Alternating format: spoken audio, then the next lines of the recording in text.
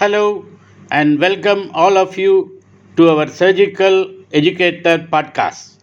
I am your host or Master of Ceremony for today's episode. You can call me as MC, that is Master of Ceremony.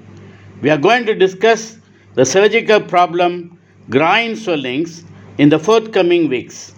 Today, in this episode, we are going to discuss the commonest cause for the groin swellings, that is inguinal hernia.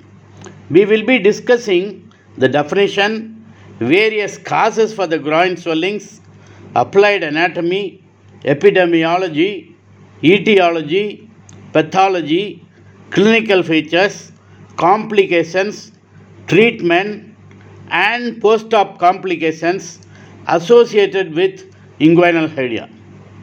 In the subsequent episodes, we will discuss the other causes for the groin swellings. Our expert surgeon, Professor Dr. Selvaraj, is here with us to answer all our questions. So, let us dive deep into the topic. Hello, doctor. What is an inguinal hernia? Hi, MC. Good morning. An inguinal hernia is a protrusion of the whole or part of a viscus through a weak point or defect in the cavity which contains it. Hernia has got four parts: mouth, neck, body, and fundus. The inguinal canal is a passage through the lower abdominal wall that allows structures such as blood vessels, nerves, and the spermatic cord in males and round ligament in females to pass from the abdomen to the scrotum and labia respectively. Hello doctor, what are the different causes for the groin swelling? Hello, now you must think of different structures or organs lying in groin area. They are lymph nodes, spermatic cord, round ligament, femoral vein, femoral artery, and femoral nerve. Think of pathologies in these structures. Of course, the commonest cause for a groin swelling is inguinal hernia. The other causes are femoral hernia, encysted hydrocele, lipoma of the cord, undescended testis, Saphina varix, femoral artery aneurysm, femoral nerve neuroma, and cold abscess. Hello doctor, what applied anatomy the students must know in inguinal hernia? Well, to be a successful surgeon, you must know the underlying anatomy thoroughly. You must know the anatomy of anterior surface of the lower abdominal wall to do a successful open surgery for hernia, and to do a successful laparoscopic surgery, you must know the anatomy of posterior surface of the same area. Regarding the anterior surface, you must know about the inguinal canal and its boundaries. Inguinal canal is a 4 centimeters long passage between the deep inguinal ring, which is a defect in the transversalis fascia, and the superficial inguinal ring, which is a defect in external oblique fascia. The inguinal canal is anteriorly related to external oblique aponeurosis and origin of internal oblique muscle.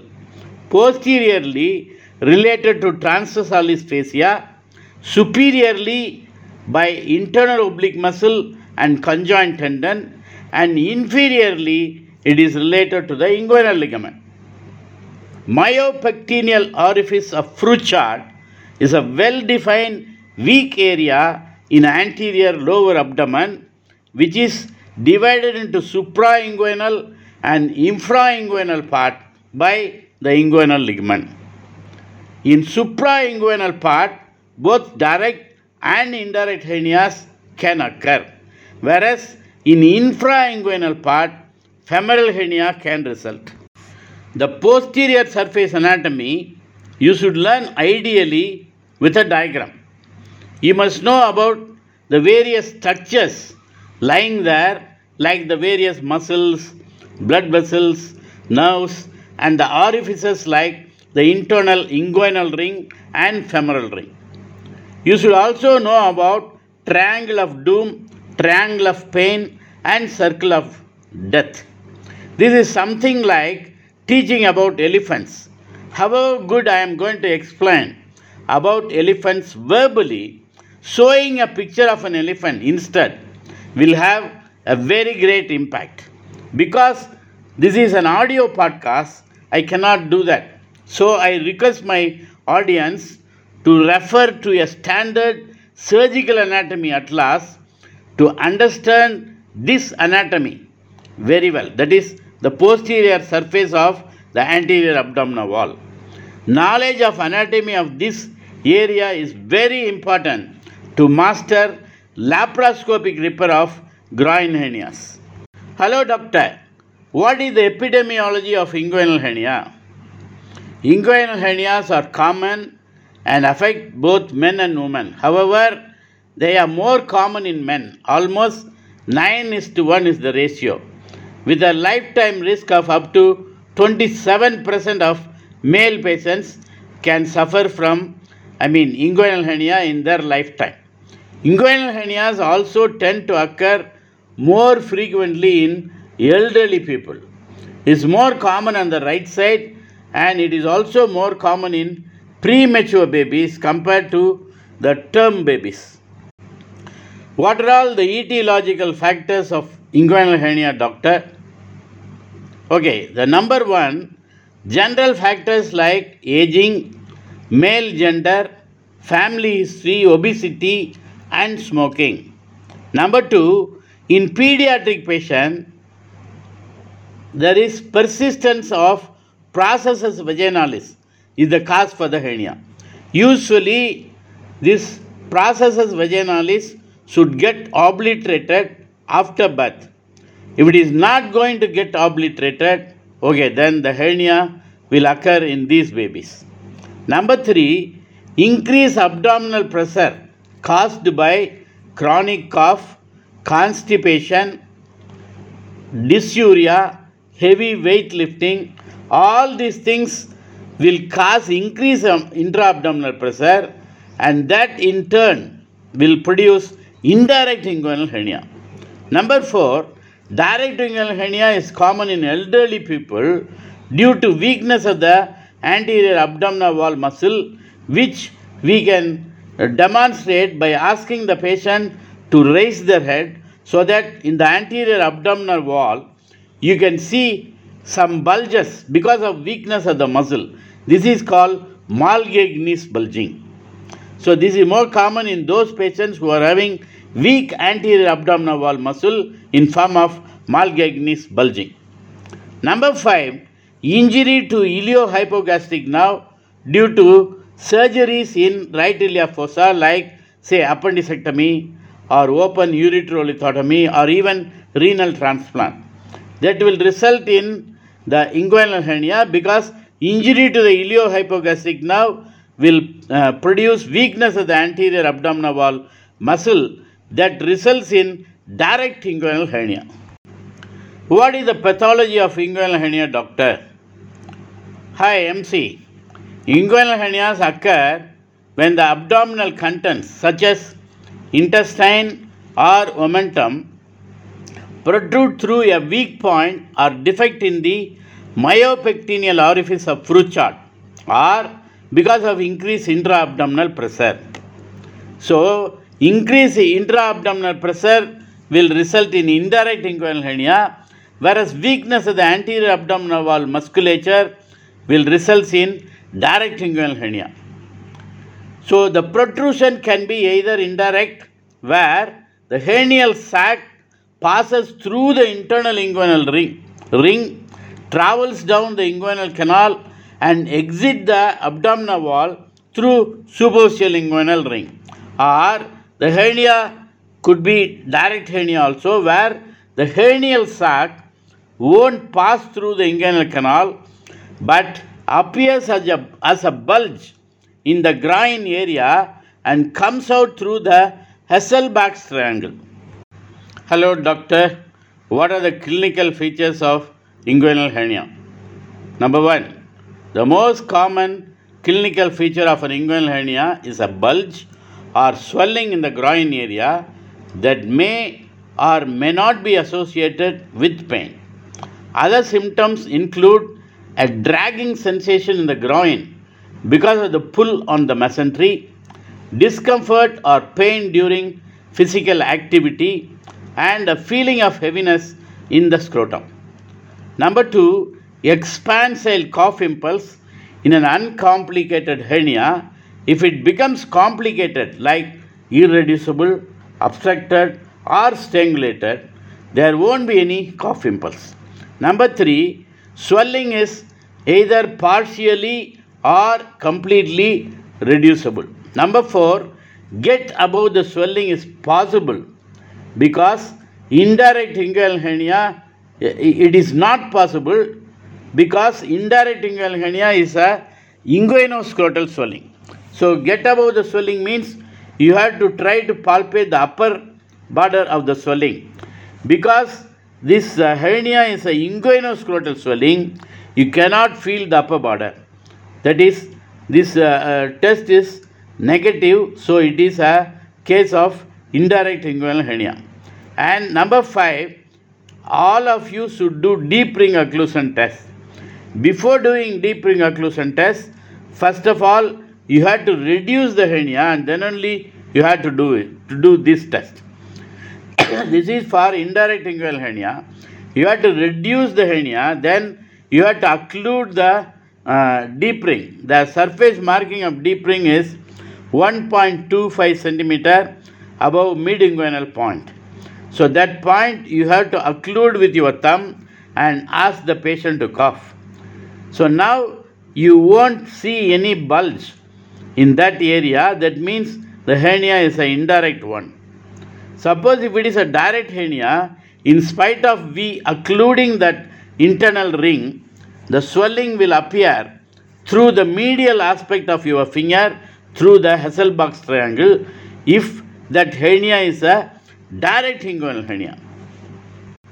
Number 6, you should also do one more clinical test, that is G-Man's 3-finger test, where you have to put your index finger, you have to occlude the internal ring. The middle finger, you have to occlude the external ring. And the ring finger, you have to occlude the saphenous opening. And then you have to ask the patient to cough. For the right side, okay, you have to use the right hand. For the left side, you have to use the same side hand you have to use. Ask the patient to cough. So if you are getting the impact on your index finger, we are dealing with the indirect inguinal hernia. If you are getting the impact on a middle finger, we are dealing with a case of direct inguinal hernia. And if we are getting the impact on the ring finger, we are dealing with a femoral hernia. What are the 3 types of indirect inguinal hernia, doctor? There are 3 types of indirect inguinal hernia. They are number 1, bubonocoel. Number 2, it is funicular. And number 3, complete scrotal. Bubonocoel means the hernial sac is still inside the inguinal canal and it hasn't come out of the external ring. Whereas if funicular means, okay, the hernial sac has come out of the external ring but it stops just above the testis. This is funicular. And the third type, okay, the hernia has come out of the external ring, it has descended into the scrotum and it has touched the bottom of the scrotum. So usually these complete scrotal hernias are congenital hernias. So how will you differentiate this complete scrotal from bubonocoel and funicular hernia? In both bubonocoel and in funicular hernia, you should be able to palpate the testis and epididymis separately. Whereas in case of complete scrotal, because it is a congenital hernia, either the omentum or even the intestine will descend down into this hernial sac and it will surround the testis. So you cannot palpate the testis and epididymis separately. Hello doctor, how will you differentiate indirect inguinal hernia from direct inguinal hernia? Okay, there are so many differences. Number one, indirect hernia is very common in children and in young people, whereas direct inguinal hernia is very common in elderly. And in indirect inguinal hernia, it comes through the inguinal canal and it will enter into the scrotum, whereas direct inguinal hernia is passing through the Hasselbalch triangle and it rarely enters into the scrotum and it will never pass through the inguinal canal. And it is pear-shaped in case of indirect inguinal hernia, whereas in direct inguinal hernia it is globular. This compress the internal ring. The internal ring occlusion test will be positive in case of indirect inguinal hernia. That means after occlusion, you may not see any bulge in that area, groin area. Whereas if it is a direct inguinal hernia, in spite of us occluding the internal ring, the swelling will appear through the Hasselbalch triangle or from the medial aspect of our finger. And usually the relationship to the spermatic cord with the sac. Usually indirect inguinal hernia is the sac will be posterior. Spermatic cord will be posterior to the sac, whereas in direct inguinal hernia it is anterior and lateral to the sac. The relationship of sac neck with inferior epigastric artery. Usually the neck of the sac will be lateral in case of indirect inguinal hernia, whereas direct inguinal hernia, the neck of the sac will be medial to the inferior epigastric artery. And incarceration is very common in indirect inguinal hernia. It is very, very low in case of direct inguinal hernia. What are the complications of inguinal hernia, doctor? Number one, irreducible. In irreducibility, that means the hernia is no longer reducible. The cause for the irreducibility is tight internal ring. Number two, obstructed. So only the viscera which is having lumen can get obstructed.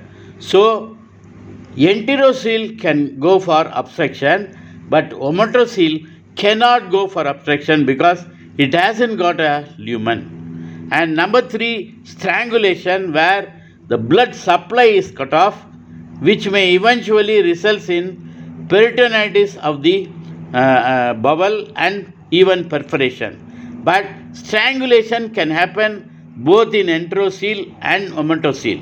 But obstruction can happen only in enterocele and never it can happen to ometocele. This you have to remember. And number fourth complication is incarceration. Many of them are using incarceration as synonymous to irreducibility, but there is a difference between irreducibility and incarceration. The cause for irreducible hernia is tight internal ring, whereas in incarceration there is no tight internal ring, but the cause for the irreducibility is because of adhesion between the sac and the content of the sac. This happens in chronic hernias. So there is development of adhesion between the sac and the content, maybe probably a ometocele, so that the hernia cannot, get reduced. This is one cause. Or the content inside the bowel itself, that is the fecal matter, may get solidified, and that is why it is not getting reduced. Incarceration literally means putting somebody in the jail. And number 5 complication is reduction en masse. Because of forcible reduction, the hernial sac will get invaginated without properly getting reduced. So what will happen? The mass will disappear, but actually it is still without getting reduced properly. everything will be inside the abdomen. You may be thinking that you have done a very good job, but next day the patient may go for perforation and even peritonitis of the gangrenous bowel. Hello, doctor. What are the special types of hernias? Number 1, dual, pantaloon or saddle hernia, where both direct and indirect sacs will be there. So we have to sacrifice the inferior epigastric artery, we have to ligate and divide it, and then treat now the both direct and indirect hernias. It will become like a indirect sac, and you have to treat it as if you are treating an indirect inguinal hernia. Number 2, sliding hernia or hernia englisate. The retroperitoneal organ will slide down, and that will make the part of the hernial sac itself. So on the right side it is cecum, on the left side it is sigmoid colon. In the midline it is urinary bladder, which can slide down and form part of the hernial sac. The importance of sliding hernia is, while repairing these hernias, you have to carefully, you have to separate these sliding organs, and then you have to push them into the abdomen retroperitoneally, and you have to suture back only the peritoneal sac. And number 3, Richter's hernia, where only part of the circumference of the bowel is obstructed. This is very common in femoral hernia. And number 4, Maddel's hernia or W-shaped hernia, where the intestine will come out, go in, come out again it will go in, that will form a W-shaped hernia, and this is called Maddel's hernia. Number 5, Littri's hernia, where Meckel's diverticulum is the content of the hernia, we call it as Littri's hernia. Suppose if the content is appendix in a hernia, we call it as Amyon's hernia. Hello doctor, what is the treatment for inguinal hernia? Number 1, the treatment for inguinal hernia is surgical repair, which can be performed either through an open or laparoscopic approach. The type of surgery depends on patient's individual needs and the surgeon's preference. The most common surgical technique is Lichtenstein's tension-free mesh repair. Number 2, in pediatric inguinal hernia, we do just herniotomy, which is also known as high ligation of the sac. You need not do the strengthening surgeries like herniorrhaphy or hernioplasty in pediatric inguinal hernia repair. Number 3, in young adults, ideally we have to do herniorrhaphy, that is suturing together of patient's own tissue to strengthen the posterior wall of the inguinal canal. So there are too many herniorrhaphies are there. Some of them are Bessinis, Soldis, Melonis, Desada are few examples for herniorrhaphies. There are numerous types of herniorrhaphies, I told you, but nowadays we are doing the mesh repair or hernioplasty only, irrespective of whether our patient is a middle-aged patient or elderly patient, except pediatric cases. In all other age group, nowadays we are doing only hernioplasty. The herniorrhaphy we are not doing that many nowadays. Number 4, in elderly patient, I told you already, we do only hernioplasty. That is using a synthetic material to strengthen the posterior wall of the inguinal canal. The very famous surgery nowadays is Lichtenstein's tension-free mesh repair. So we use Prolin mesh, or some of the centers, like hernia, specialized hernia centers, they are doing Gilbert's sutureless Prolin hernia system or Stopa's pre-peritoneal mesh repair. All these are open surgeries. And number 5, laparoscopic or robotic hernia repair. This is we have to do only for recurrent or bilateral inguinal hernias. If the hernia is a primary one and it is unilateral, there is no indication for laparoscopy hernia repair.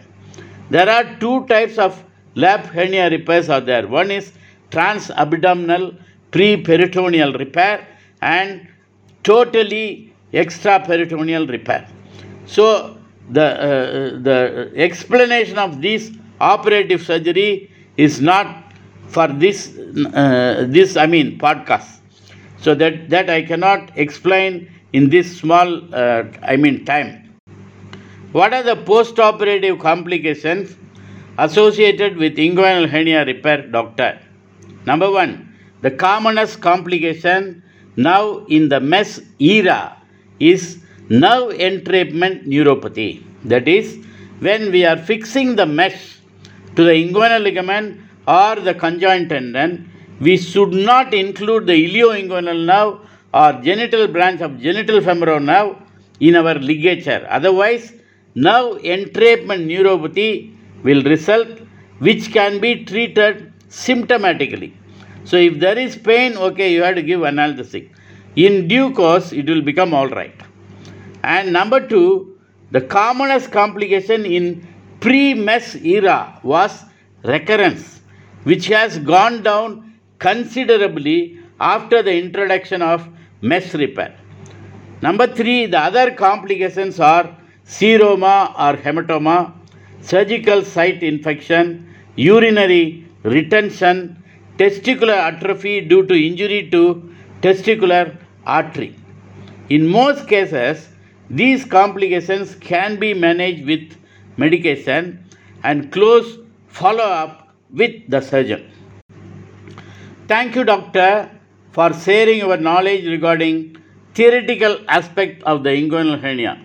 Can you share your experience of some real inguinal hernia cases managed by you? Thank you for the question, MC.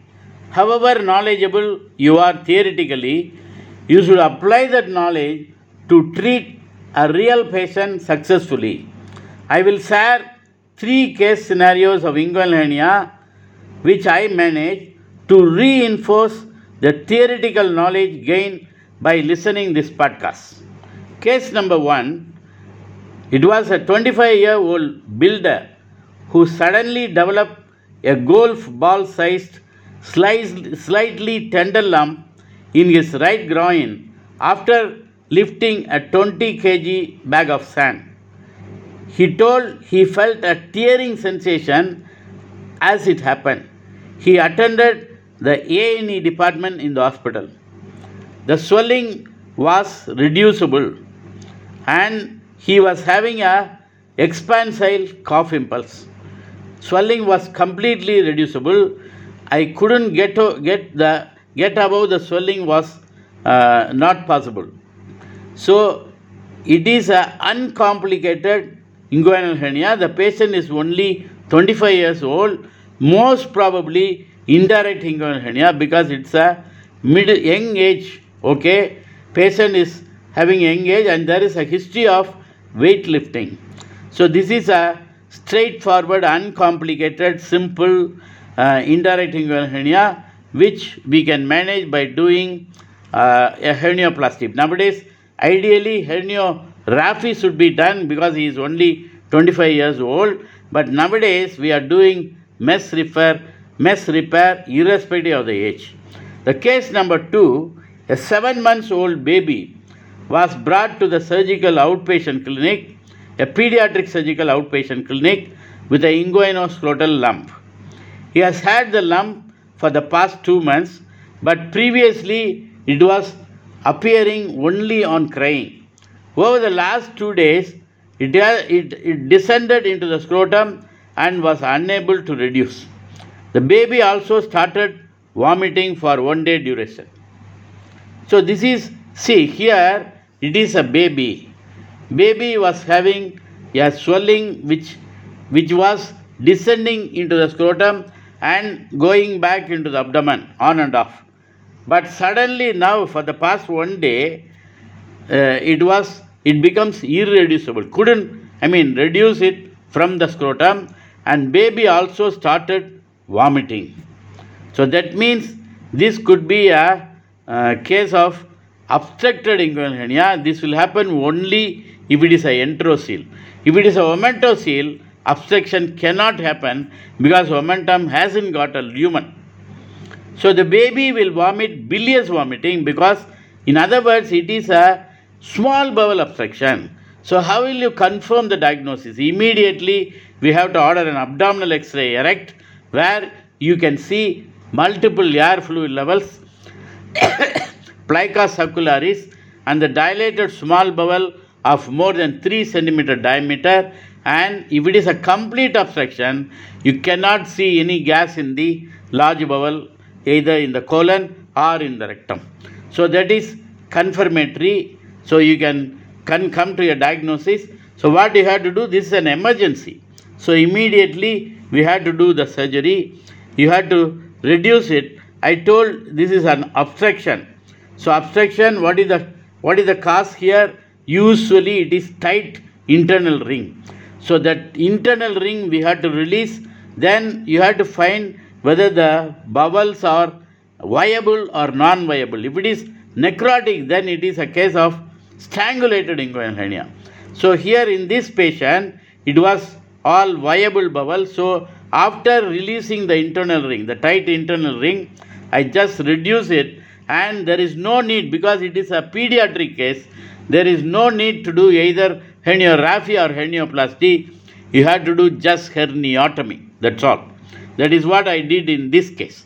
And case number 3, a 73-year-old man has had a groin lump for some time, which he ignored. Over the last 3 days, it has become progressively more painful with redness of the overlying skin. He has not opened his bowels during the past 3 days, and he started vomiting 1 day duration. So here it is an elderly patient. He was having a lump for quite some time, but he totally ignored it. But for the past 3 days, it becomes more painful, and the skin over the swelling also become red, and he was not passing stools properly, and he also started vomiting. So this patient, he has gone for strangulated hernia because the overlying skin has become red, and it was very tense and tender, and patient also started vomiting. So this is an acute emergency. Immediately you have to do an urgent surgery. Okay, you have to make a groin incision only, hockey stick like incision. You have to open the bowel, open the sac, but here you have to find out whether the bowel is viable or not. So if it is a color changes in the bowel, you can give 100% oxygen, or you can put hot pack over this discolored bowel. Wait for the color to change to normal. If color becomes normal, it's okay.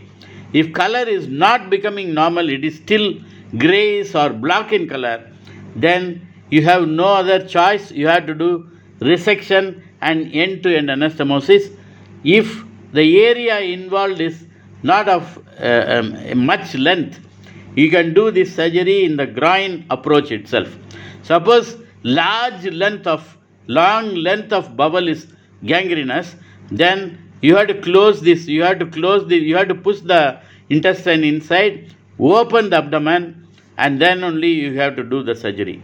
Suppose you did a resection and anastomosis in the groin itself, then we should not use a mesh to repair this procedure. That means we shouldn't do a hernioplasty because this area is now potentially infected. If you are going to put a mesh there, this mesh is going to get infected definitely, and it is very difficult to eradicate this infection. So this is a contraindication for hernioplasty. In that case, we have to do only herniorrhaphy, which is nothing but strengthening of patient's own tissue by suturing it together. That's what you have to do. Never we have to do the hernioplasty if we are doing resection and anastomosis. Doctor, in conclusion, what do you want to sum up regarding inguinal hernia. In conclusion, I want to tell inguinal hernia is a common condition that can cause significant discomfort and lead to serious complications. It is important to seek medical attention if you experience any symptoms of an inguinal hernia. Surgical repair is the most effective treatment for inguinal hernia, and patients should discuss their options with the surgeon to determine the best approach for their individual needs. Before going to close this episode, do you want to tell anything to our audience, doctor? Yeah, good. I told in the first episode itself, but I want to reinforce it once again. Number one, I request my audience to hear these podcasts ideally with a headphone. Number two, don't mechanically listen these podcasts. Instead, visualize what I am discussing as a real patient and see all the symptoms and signs in that patient. In other words, you should not just hear the podcast, but should run a mental movie along what you are hearing regarding the patient under discussion. Number three, you can hear these podcasts while commuting or driving, walking, jogging, cooking, or just before going to sleep. But don't forget to use a headphone. Number four, just allow my words and the mental movie you are visualizing to permeate into your minds so that it will get imprinted in your subconscious mind. Then the recall of the information will be very easy. Number five, if you think these educational podcasts are very effective learning tools, kindly spread this message to your friends and students. Number six, if you want to learn more, kindly follow me in my YouTube channel and in my dedicated website for surgical teaching. Surgicaleducator.com is my website, and Surgical Educator YouTube channel, you can find it in the YouTube search engine. Thank you very much, doctor, for your clear and impactful answers. Bye bye. Thank you very much, MC. I wish you all happy learning and listen your way to mastery of surgery. Bye bye. See you all in the next episode.